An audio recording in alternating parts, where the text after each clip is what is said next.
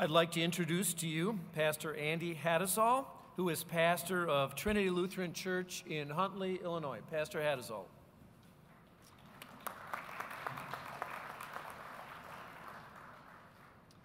In the name of the Father, and of the Son, and of the Holy Spirit, Amen. Let us pray.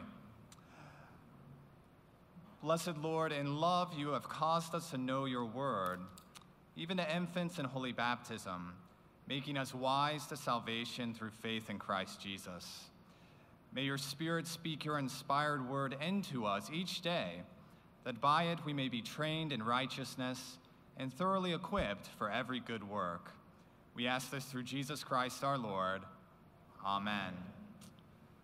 Our reading is from 2 Timothy chapter 3, and apologies to the lectionary devotion committee. I'm going to add verse 14 as well. I don't know if that was President Buff, but no, it's not.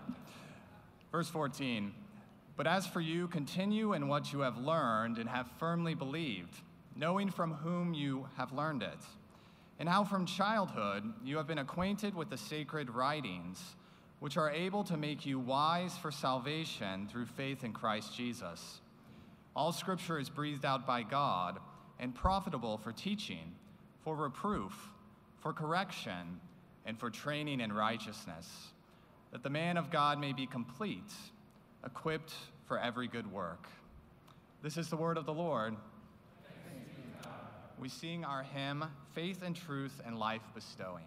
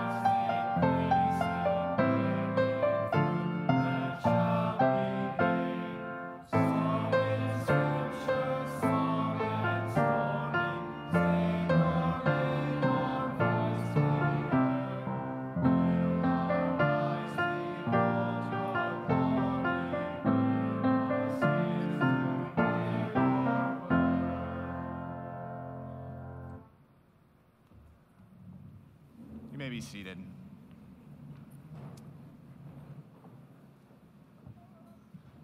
Dear brothers and sisters in Christ, for whatever reason, we often hear these verses out of context from the rest of St. Paul's second letter to Timothy. So I want to jump back a few verses to help us see why St. Paul is encouraging young Timothy in this way. Paul writes at the beginning of chapter 3, "Mark this, there will be terrible times in the last days, for people will be lovers of self, lovers of money, boastful, proud, abusive, disobedient, ungrateful, unholy, heartless, unforgiving, slanderous, without self-control, brutal, not lovers of the good, treacherous, rash, conceited, lovers of pleasure rather than lovers of God." Perhaps those words resonate with you over the past couple of years in your experience with your family, with your congregation, maybe your broader community.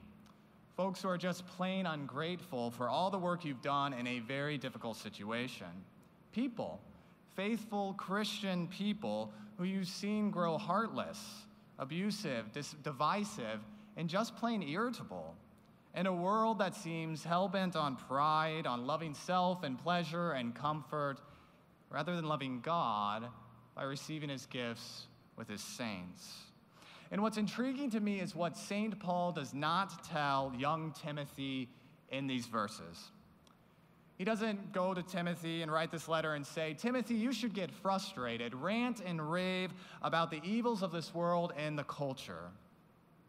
He doesn't say, get mad and get even with this good-for-nothing generation.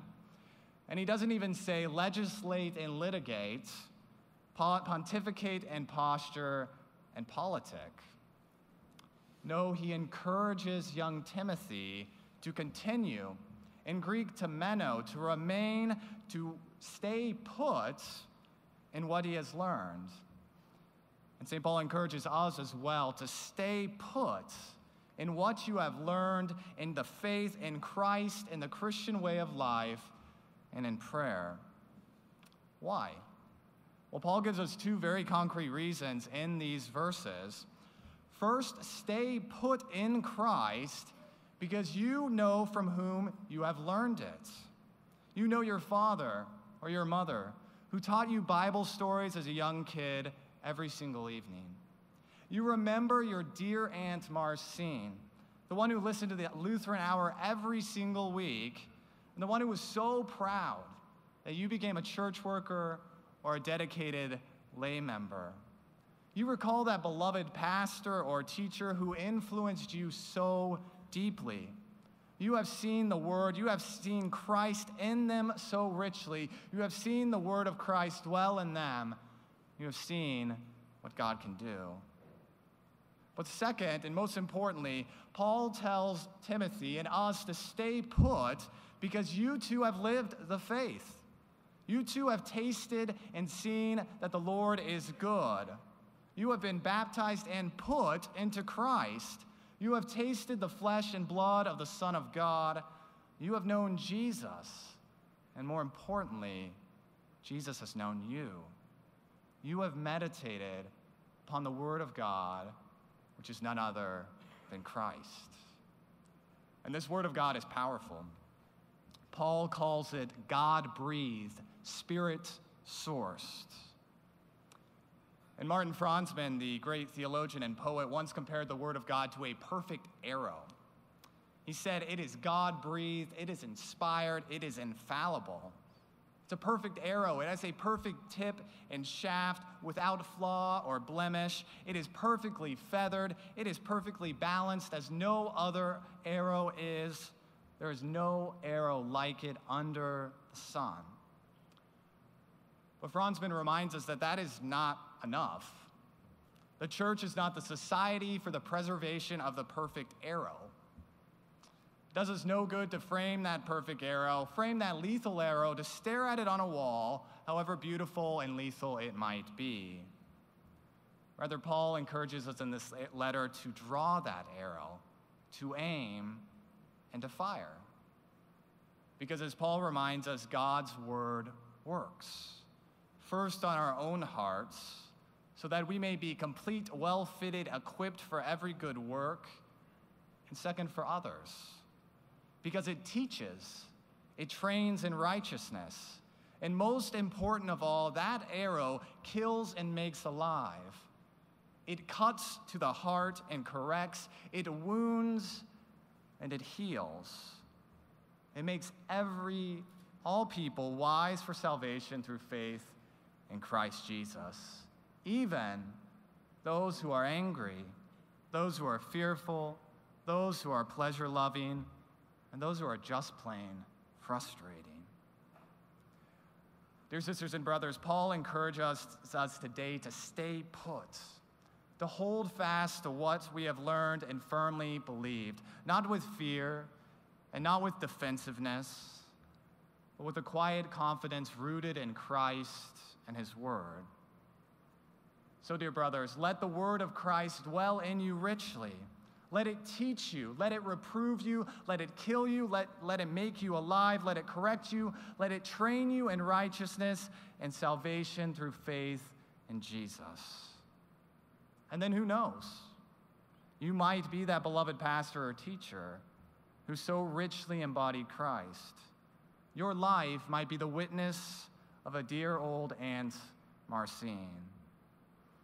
No matter our callings in a world that seems so fearful and lonely and angry and afraid, God doesn't leave us alone. He gives us Christ and a word that works. In the name of Jesus, amen. We sing the final hymn for the devotion, We Have a Sure Prophetic Word.